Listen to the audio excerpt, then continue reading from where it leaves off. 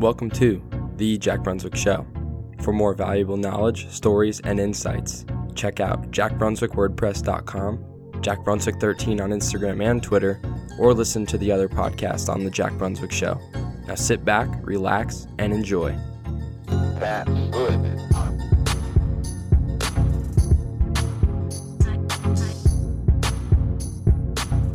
Hey, what's going on?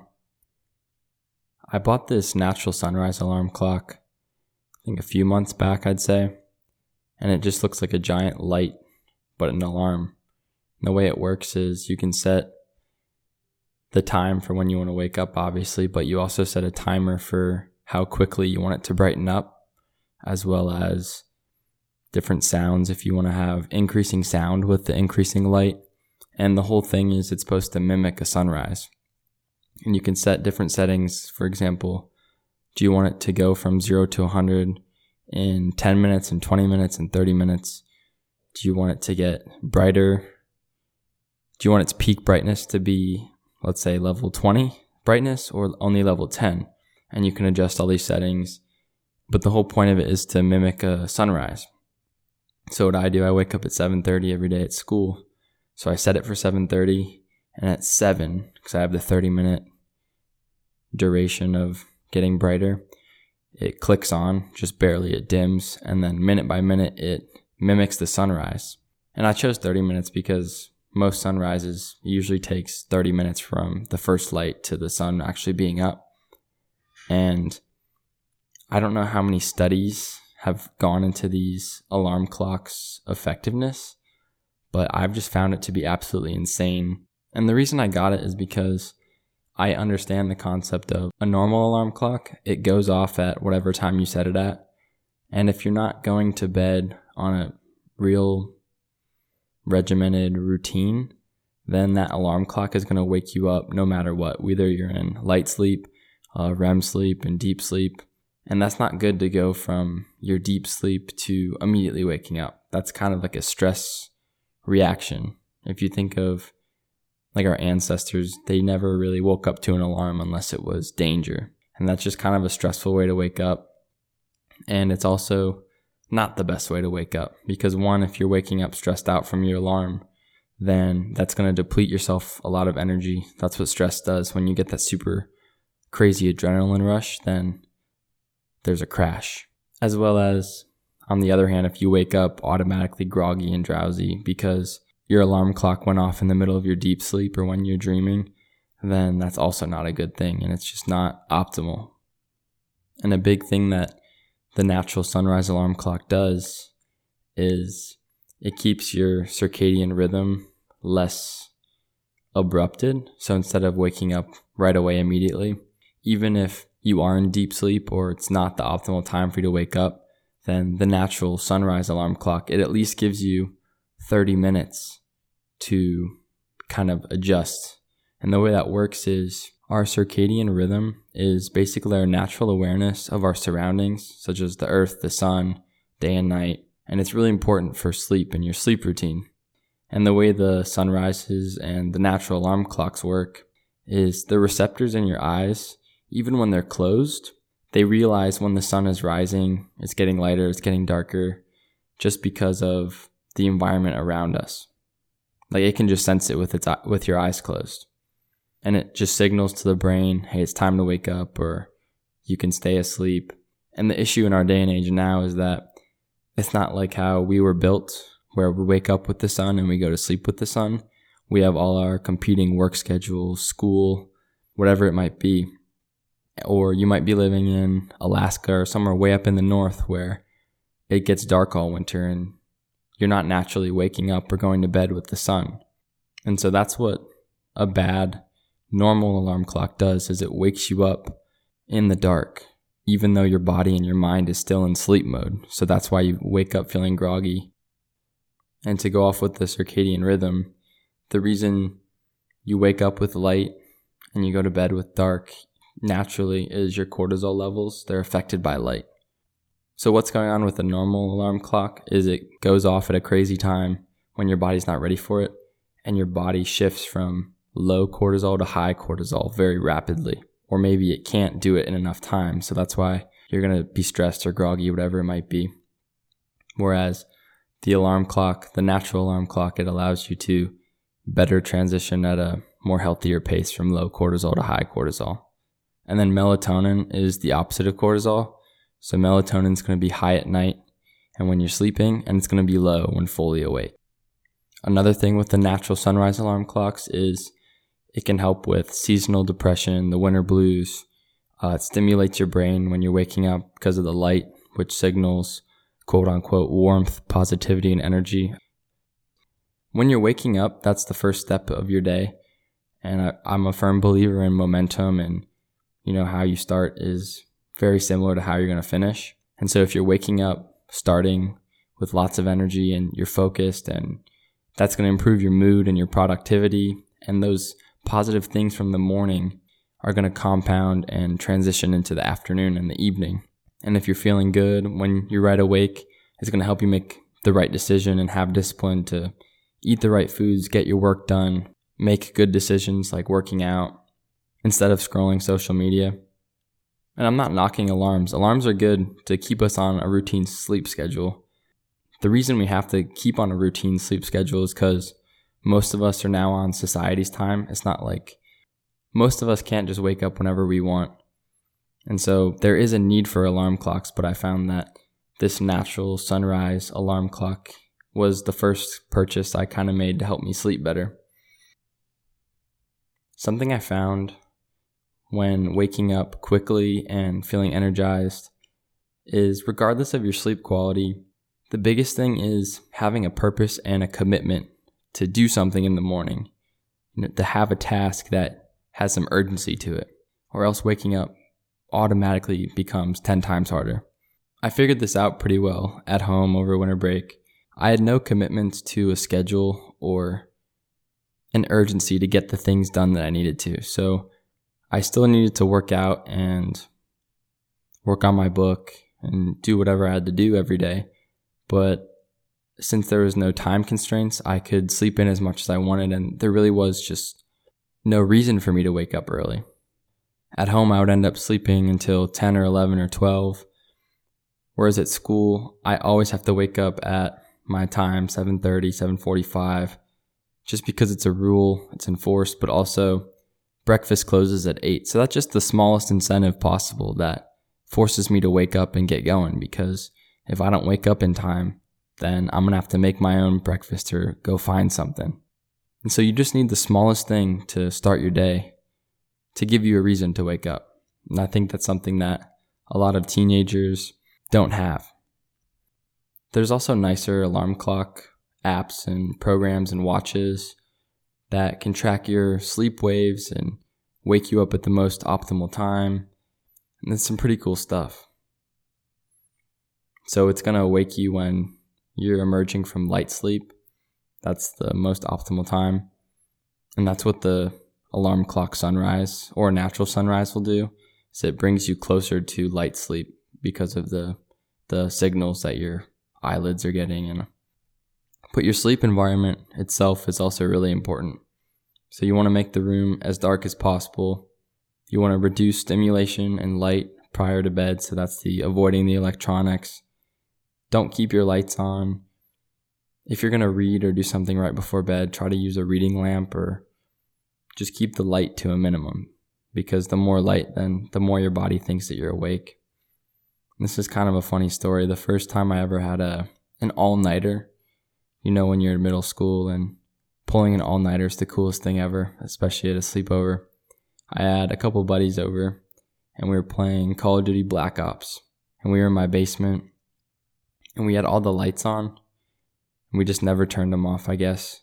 And I think we started gaming at 7 at night, and we just were playing round after round after round, and we just didn't get tired. And then finally, I think I said, hey, do you guys want to go to bed? I'm feeling a little sleepy.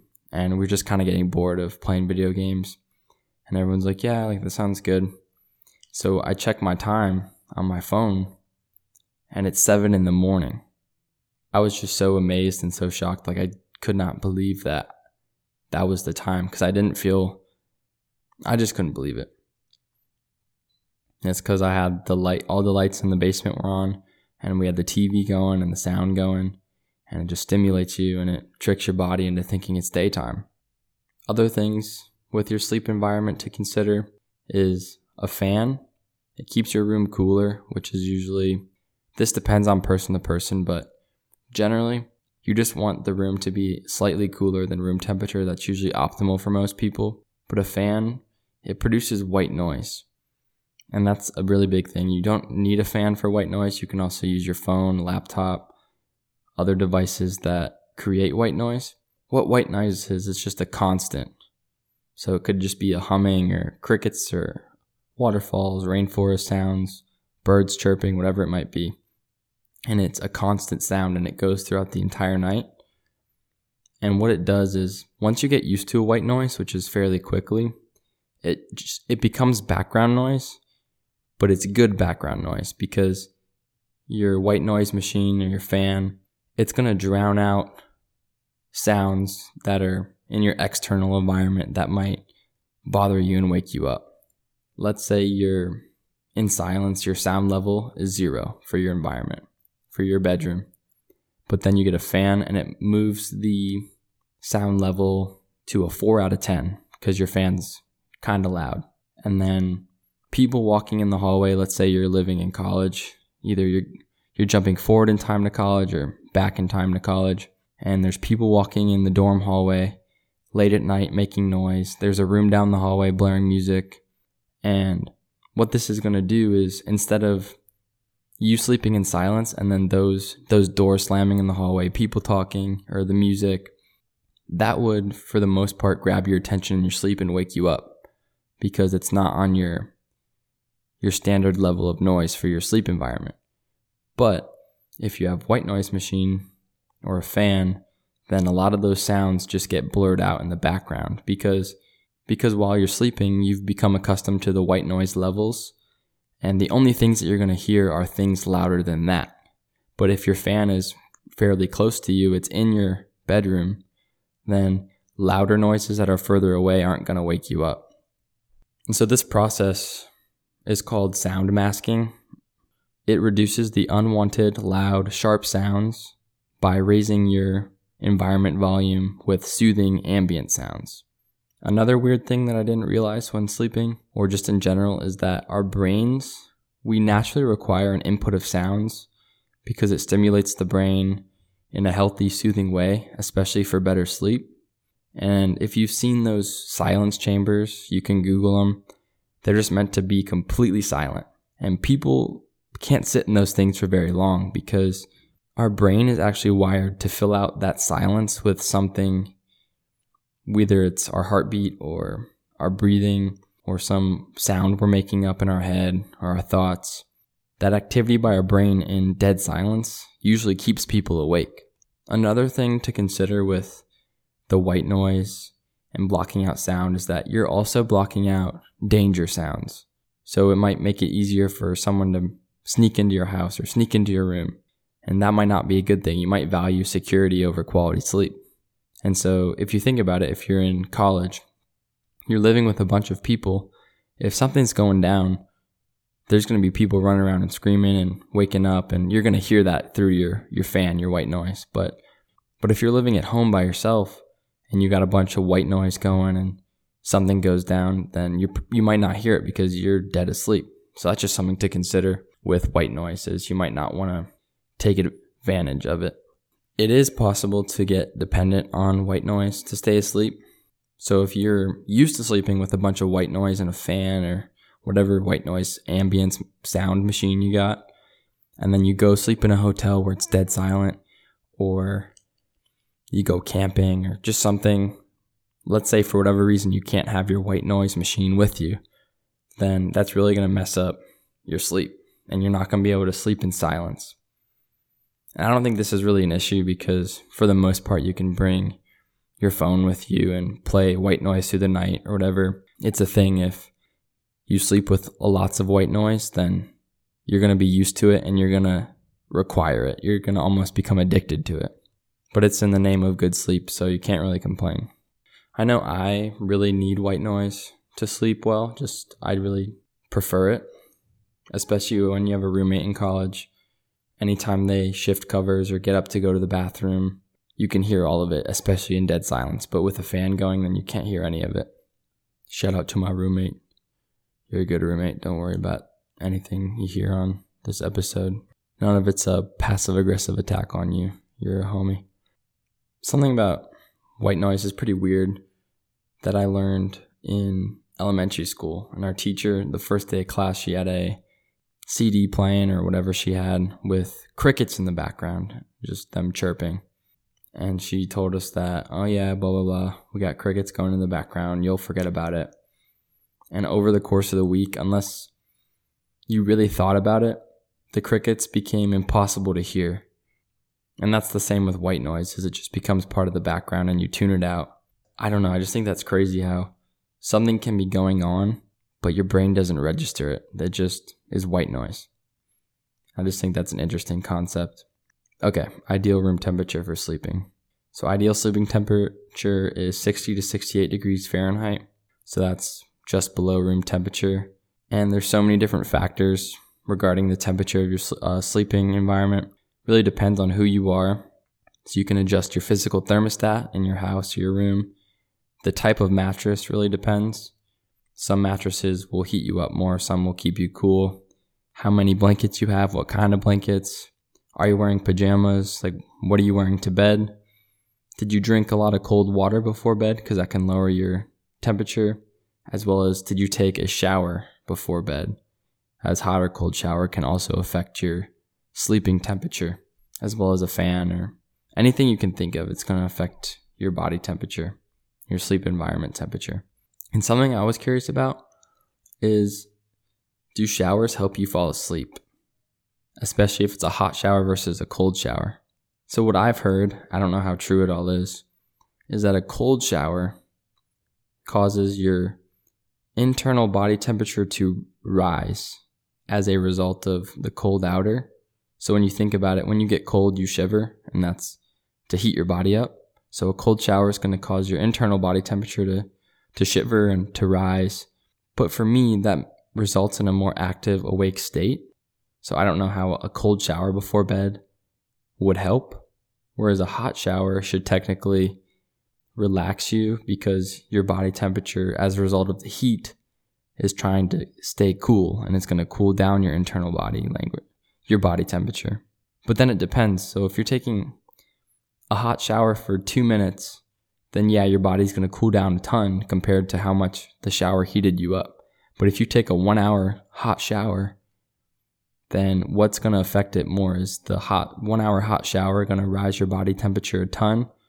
Or in comparison to the cool down effect of your body? Or is being in the shower for 1 hour going to make your body temperature decrease a lot because of your body's reaction? And so those things, I should probably look into them more, but from what I've found in my research, it's pretty inconclusive. For the most part, it's basically up to personal preference of hot shower or cold shower before bed. I feel like for most people, a hot shower probably makes the most sense and is their personal preference just because it's relaxing and kind of puts you in a drowsy state. But it really just depends. Because if you're let's say you're living somewhere really hot near the equator, you take a hot shower right before bed and then you walk out and your bedroom's hot, that's not going to make you feel at a good internal state or an internal temperature to fall asleep. You're going from hot environment to hot environment. Like, that's not going to be fun. If you took a cold shower near the equator and then went to bed, it's going to help you cool down a bit more. I don't know. There's a lot of factors. Basically, it's up to personal preference. I think a lot of these things regarding sleep don't really require a lot of thought or thinking through. A lot of it's just do what your body tells you. If you're cold, then throw on an extra blanket. If you're hot, then turn on the fan or turn down the thermostat. That's the point that I'm basically trying to make, is we naturally do all these things to optimize our sleep without even thinking. But it's also good to be aware of these things and how we can be better. Then there's your mattress or your sleeping surface. Some people like soft beds, some people like hard beds. I got a foam top for my bed at college. I love it. It really just depends on who you are. That's what the research says. Whatever you prefer, go for it. There's no science to prove that certain sleeping surfaces are better. I've also got a weighted blanket. It's basically, imagine a quilt, but each little quilt square is filled with heavy beads, and mine weighs 20 pounds. And for me, it feels like someone's cuddling me or hugging me, and it's calming, and it kind of helps me feel snug and in my place, and I think it helps me fall asleep better. It could be placebo effect. There's not many studies on weighted blankets and their effects on sleep, but through experience, it's helped me sleep better. And I think, science is important and research is important, but at the end of the day, if you think something's going to help you sleep better and it actually is, and you're sleeping for longer, you're going to bed faster, and you're waking up more energized, then hey, you can't complain. Just go for it. I think sleep is really important, and a lot of people overlook it, especially athletes. Society definitely over prioritizes work and pushing yourself and making the most out of your day, which I agree with. I think it's important to do all those things, but for the most part, we forget that we need sleep, and that high quality sleep is going to help impact your day, and it's going to help you do more with your day, think more clear, have more energy, have more focus. And there's so many ways to get better sleep that people don't utilize. Big reason for that is social media, TV, Netflix, movies, video games, looking at our computers and iPads and phones all the time, especially right before bed. A lot of people think that blue light glasses can fix their problems with blue light and looking at your phone or computer late at night before bed. So I did some research on blue light glasses. So what the deal is with that is blue light emitted from our devices, they can throw off our sleep patterns, especially when you're on them right before bed. We look at our screens all day, and some people get digital eye strain, which is caused by a number of factors. Blue light is just one of those factors. It also is linked to how we use our digital devices. So obviously people who are on their computer 24/7 are going to have eye strain, but people think these blue light glasses are the solution when in reality a lot of the research is inconclusive. And the advertised benefits of blue light glasses include less eye strain, improved sleep habits, prevention of eye disease. I've never heard of that. All right, let's just continue then. But yeah, these glasses, the blue light glasses, they're a newer product. There's not research to show either way if it's good or bad for you. The FDA doesn't regulate it because blue light glasses, they aren't marketed as a medical device quite yet. The American Academy of Ophthalmology says they have gone on record as not recommending any kind of special eyewear for computer users. The organization says blue light from digital devices does not lead to eye disease and doesn't even cause eye strain. The problems people complain about are simply caused by overuse of digital devices. They say that the symptoms of digital eye strain are linked to how we use our digital devices, not the blue light coming out of them. The Association of Optometrists from the UK, they say that there's a lack of high quality evidence to support using blue blocking spectacle lenses for the general population to improve visual performance or sleep quality, alleviate eye fatigue, or conserve macular health. And what exactly is blue light? Well, we've been getting lots of blue light before digital life even became a thing. And most of that light comes from the sun. Another optometrist,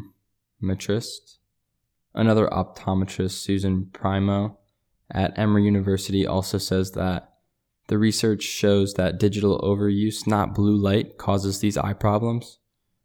However, some patients do wear blue light glasses and they supposedly report less eye strain. This is interesting. This is kind of in support of blue light glasses. There is some research that agrees that blue light from LED devices like your smartphone or laptop, holds back the body's production of sleep-inducing melatonin.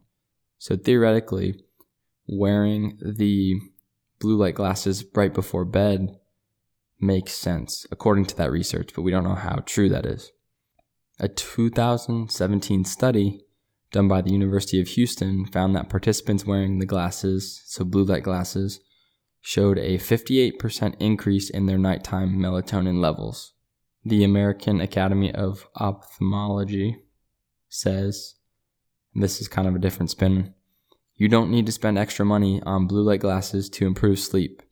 Simply decrease evening screen time and set devices to night mode, which I think is fair. I think night mode, because most of the blue light is probably going to come from the white part of your screen, if I'm not mistaken. I'll have to don't quote me on that. I'll have to double check that. But I mean, yeah, those things obviously make sense, but spending extra money on blue light glasses really isn't a great deal of money. I think blue light glasses, you can probably get them for like $20. So I don't see the need for that even being an argument.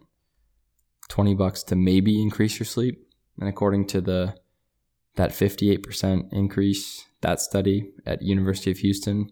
So it seems like the blue light glasses, they don't help with eye strain and eye problems, but because blue light isn't even a factor regarding those things, but supposedly it does help us with our falling asleep at night and the nighttime melatonin levels, which makes sense. And I think a lot of people, it's just one, your use habits, the timing of not using it before bed. It's a personal preference of if these blue light glasses help them or not. I think a lot of it's probably placebo. You can't be for sure because the research isn't fully conclusive. It's just really important to listen to our bodies. If you feel a certain way about blue light glasses, wear them. If your body's craving to be warmer or colder to go to bed, do it. If you need white noise to sleep, do it. A big part of this is just listen to your body. I think a lot of people try to complicate how to be healthy with sleep, diet, exercise. And the simplest thing is just listen to what your body's telling you. Here's some tips from webmd.com regarding reducing your eye strain, that kind of stuff. Basically, sit 25 inches or further from the screen. Point the screen so you're gazing downward on it. That makes sense. You can use a matte screen filter to reduce glare. You can use eye drops when your eyes are dry. And pay attention to the lighting in your room where you work. You might want to increase your screen contrast. So yeah, just common sense stuff. Again, listen to your body and listen to your environment. Yeah, and then these other doctors and ophthalmologists, they basically explain that the eye strain and those issues are because your eyes are shifting focus and moving, and things on the screen are moving, and then glare and contrast can be tough on your eyes. And that just can cause overuse of your eyes and eye irritation by sitting at your computer all day. And it's not directly from the blue light itself, because blue light is a natural thing. So yeah, all that makes sense. Although that's another thing. So these studies show that blue light's natural and it's from the sun. But what are we told as kids? Don't stare at the sun. And obviously I'll need to look into this further. If we're not supposed to look into the sun, is that because of the blue light, or is it because of just the intensity of the sun? Because if it's because of the blue light, or the blue light plays some role, then who knows what our generation's vision is going to be like down the road if we're looking at potentially a harmful blue light. And for now, most studies say that the blue light isn't the concern, but I mean, who knows? Regardless, I don't think it's healthy to, one, physically sit and look at TVs and computers all day. We don't really know how it's going to affect our eyes. We're kind of the first generation to use electronics so extensively starting at birth. Like, think about all the kids now who play on their iPads and iPods all day and video games, watch TV. It's crazy. So who knows how this is going to affect our vision down the road, both the blue light but also the eye strain of just overuse. But there's also positives of blue light. When you look at a screen or something, it kind of triggers you to wake up and it energizes you a little bit. And it's documented that some, and the key word is some, blue light exposure is essential for good health. This high energy blue light, it can boost alertness, your memory, cognitive function, and elevate your mood. And that's something called light therapy, which we talked about with the natural alarm clock sunrise, as it can treat seasonal affective disorder, the winter blues when it's dark all the time.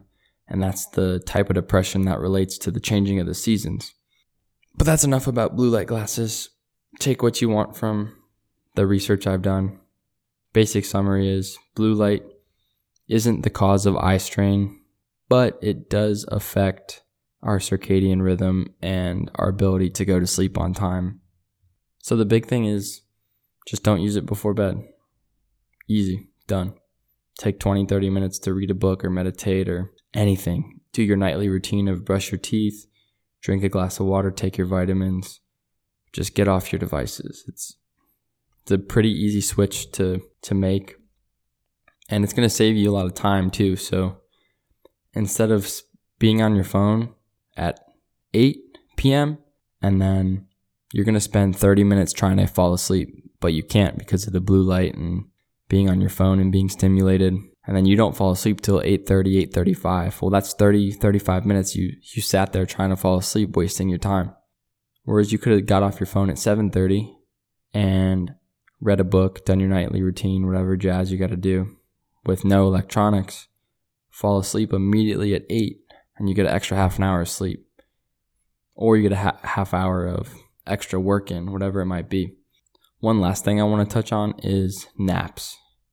So this is something interesting. At the academy, my 4th class and 3rd class year, so freshman and sophomore year, we had to wake up at 6 in the morning because we had morning formation. And then we had a military training period right after that. And for the most part, we didn't have trainings every day. So for the most part, wake up at 6, get breakfast by 6:30. You're awake from 7 to 8, basically for no reason whatsoever. Another thing with that schedule is you had the opportunity to take 2 naps throughout the day. So you could take one 1-hour nap before noon and one 1-hour nap after noon. And then at 4 p.m., you can sleep however long you want, whenever you want. But for the most part, kids go to sports and then dinner and then homework, and you don't really take naps after 4 p.m. It's not really a thing that people do. But I compared my energy levels from that time period to now, which our schedules changed. So now we have to have our door open at 7:45 in the morning. So I get to wake up at 7:30 now, an extra hour and a half. The caveat is there's no naps throughout the day. And by far, I prefer the latter, 100%. The wake up later, but no naps.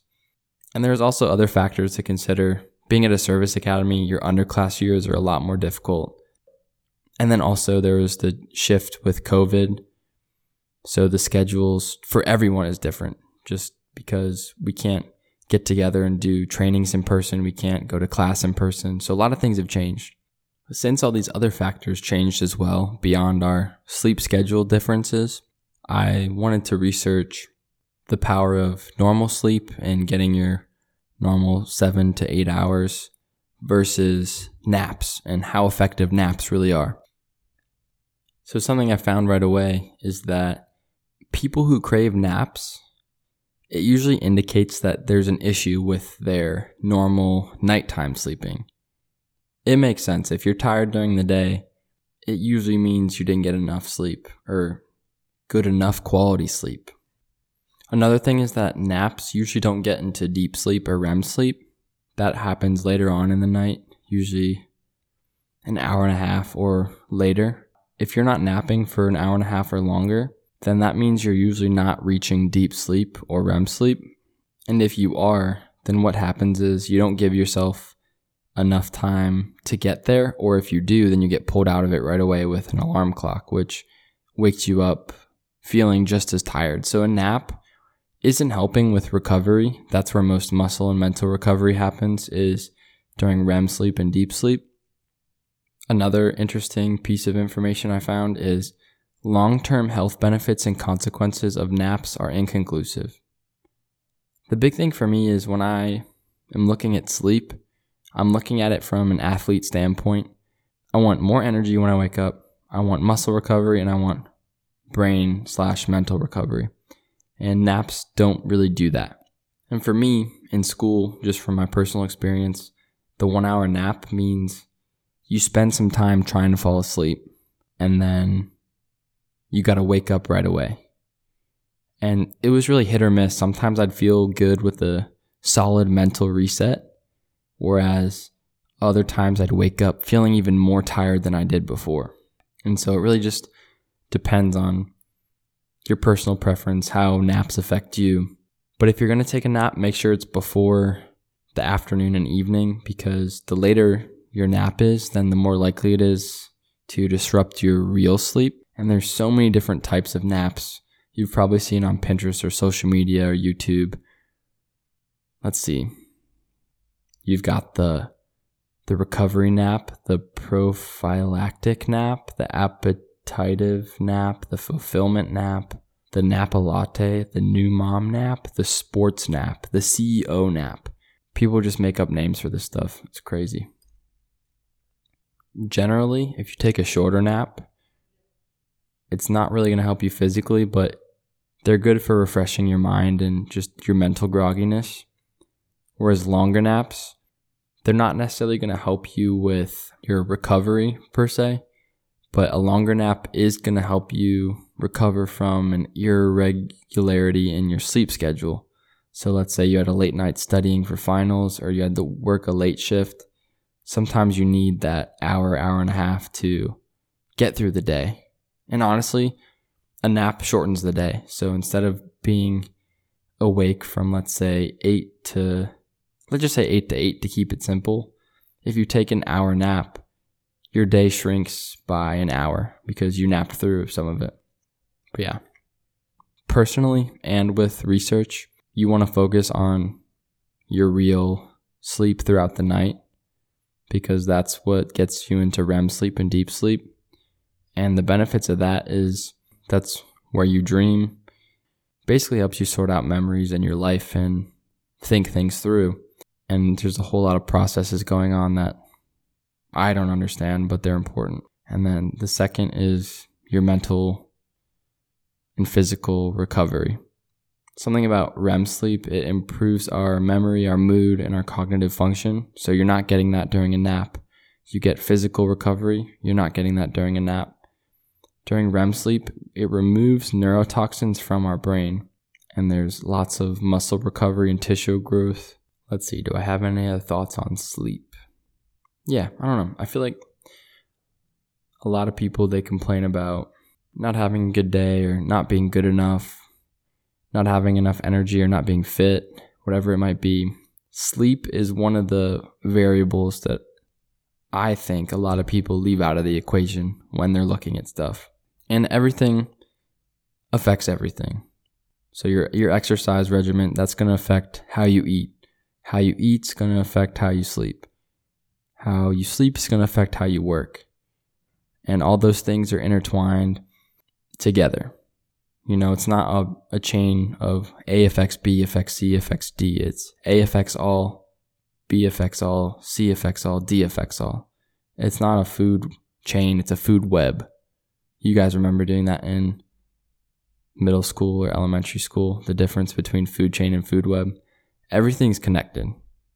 And I just would leave you guys with that and just what I've taken away from my research and my personal experience, especially being at a service academy where I feel like my level of schedule is probably similar to a normal college student's schedule first year out of college when they get their first job and they got a lot of stuff going on and personal responsibility. Sleep is important, especially if you're an athlete, if you're an entrepreneur, you're working hard at whatever business you're trying to start up, if you're at a service academy, if you're even at a normal college and just trying to grind and be the best you can be. So don't leave sleep out of the equation. Hopefully some of it made sense and was interesting. I thought it was really beneficial to look up this stuff and figure out the importance of sleep, as well as, do blue light glasses really work? Yeah, they kind of do. The importance of white noise. Do naps help? Yes and no. Really, naps are all about strategy, man. Biggest thing, listen to your body. But don't use that as an excuse to be lazy. Because sometimes our body tells us we need a nice, long nap. When in reality, we're just being lazy or procrastinating.